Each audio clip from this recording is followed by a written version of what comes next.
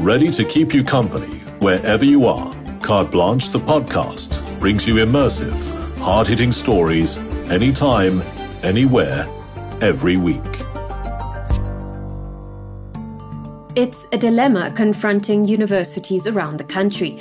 Thousands of students descending on their campuses in search of higher education. But where to house them all? In Bloemfontein, as in other university towns, opportunists are cashing in on the demand for student digs, offering subpar housing at premium prices. And it's turned once peaceful suburbs into poorly serviced and often very loud neighbourhoods. The end of term in Bloemfontein. Around town, students are gearing up to party. Why are you taking pictures? You can't take pictures, stand up, I said. Security companies on high alert. Students are unhappy that their end of term festivities might get shut down at any minute. We've heard the complaints from residents about rowdy students, loud music and wild parties. Let's see if we can find these students and see what actually goes on here and what the residents are complaining about. Tensions have been steadily mounting. Residents call in private security and the police as soon as students get rowdy. We join one of several patrols. Yeah, they get smoked, they're under the influence, and now there's no limits. Yes. When they're back at the homes.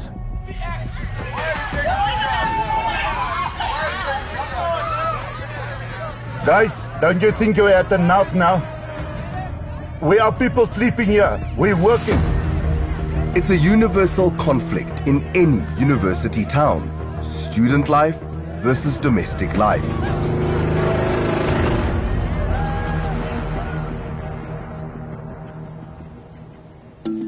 Bloemfontein is a booming student town with the rapid expansion of the University of the Free State and the Central University of Technology in the heart of the city. Residents are taking strain. Francois Horn is leaving the green leafy suburb of Universitas that's been his home for the last 15 years. When we moved in, we sort of thought this is the perfect place to raise the kids. And it was. And slowly it started to become not that perfect place anymore. Near the center of Bloemfontein, Universitas has large properties and spacious homes, a sought-after area with good schools, and the universities within walking distance. What would you say has been the impact on your life with all of these sort of student reses mushrooming in your area? Their method of living is just not nice for a family. They make noise at night.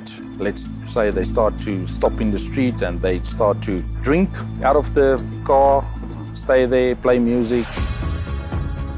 When Francois saw a block of flats being built in his neighbor's backyard, it was time to sell. He's the last of two families in the street. There's not a clear-cut rules on how and where and when student houses can be put in place for accommodation. There are more than 27,000 students here at the University of the Free State in Bloemfontein, but only 4,500 are accommodated here. The rest live off campus in the surrounding areas. And even though the university says this is great for local business, it's wreaking havoc on the residential nature of these areas. Advocate Nell Seporti moved here 18 years ago. It was supposed to be an investment for her and her son. But the neighborhood she bought into is rapidly changing. Majority of the houses are turned into student accommodation. People are buying up and just letting them out. Normally from a Wednesday to a Friday, the students would come and they start drinking. You can see from that accumulated garbage. This was the aftermath of the holiday and the weekend. Parks may be the obvious place for students to socialize, but residents struggle with the aftermath. It's only natural that students would then want to live near the university. And we don't begrudge them They want to learn, they want to be near the university, they don't want to be working forever. But yeah, some of the change has not been so good for the neighborhood. It's not just established homes being converted. Landlords are cashing in on hastily, poorly constructed buildings. Buy property today, tomorrow they already are advertising for student accommodation. Some of these accommodations that we've been in, the passage is so narrow that God forbid that a fire should break out. Those kids will not be able to get out. The student boom is affecting all nearby suburbs. Anneke Anker of the Bloemfontein Neighbourhood Association shows us how much new building is taking place. At least a third of homes are occupied by students and many are badly built. You know, building happens everywhere and any time they don't submit to building plans. From the Mangaung side, there was delays in building plans. So if your building plan is not approved, you know, you just continue with the building in any way. Landlords are taking full advantage of the boom, cramming students into often substandard accommodation. One bathroom with 2 showers and a toilet is shared by 10 women. 24 people cook on one stove. Their bedrooms look more like cells, no desk and a tiny cupboard. No students were willing to speak to us, fearing recrimination from landlords, while accommodation is hard to find. We have not seen the municipality coming on board to enforce compliance to building regulations or even knowing that these plans have been submitted to the municipality. It's a lucrative business. Powerful people are cashing in. One of them is Advocate Tshwarelo Malakwani. He's the Director General of the Free State Education Department and the owner of that block of flats built on a residential property. He has shares in several other student digs. Local councillor Chart van der Walt claims many buildings aren't legal, including the one owned by Malakwani. The building plans weren't approved when it was built. It's still not approved. We even contacted the public protector and I spoke to the municipal manager numerous times. The owner at the end of the day finished the house and the students started occupying and the house was provisionally accredited by the university. Advocate Malakwani didn't respond to our email inquiries. This rapid influx of students could have been better managed if the municipality had been functioning. But it's been under national administration for the last year, and there is a 60% vacancy rate in the planning department. So the Bloemfontein mayor has resigned. The city manager is in an acting position. There are only 5 building inspectors and the planning department has a backlog. No wonder the landlords are getting away with everything and nothing gets resolved. The university is required to inspect and accredit student accommodation before landlords can receive funding from the National Student Financial Aid Scheme. 45,000 Rand per student per year.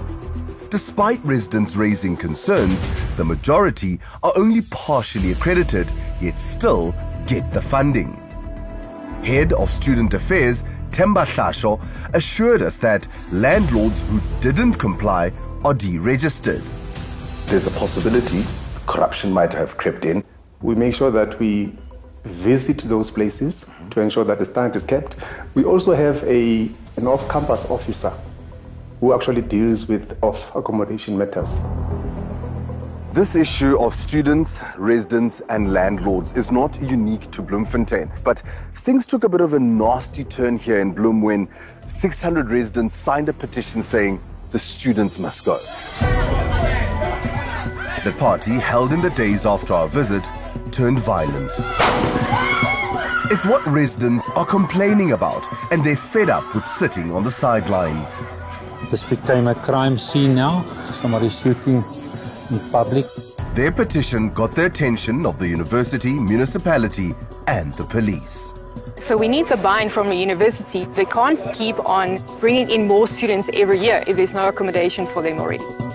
Inspections have begun, and there's a major showdown looming by the end of April. The municipality intends to enforce a bylaw limiting 20 students to 10 rooms per property. It will be chaos.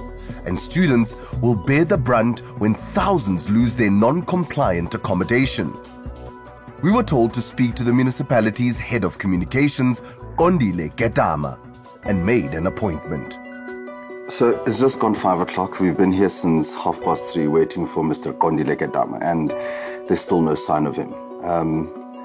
I think it's clear that he's not going to meet with us, and nobody from the municipality is going to account for what's happening. There are no easy solutions, but some are trying to make things better for everyone. If we don't speak up for ourselves and these students, it means people that are not compliant are going to continue doing as they please because they believe that they care.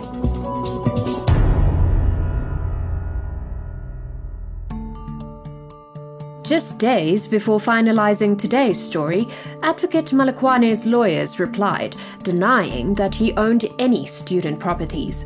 This, despite municipal records and current property valuations indicating otherwise. That's another episode of Carte Blanche, the podcast, done and dusted. Remember to follow and subscribe to our show on Spotify and all other major podcasting platforms. Have something to say? Join the conversation using hashtag Carte Blanche on Twitter, Facebook, Instagram, and TikTok. We love hearing from you.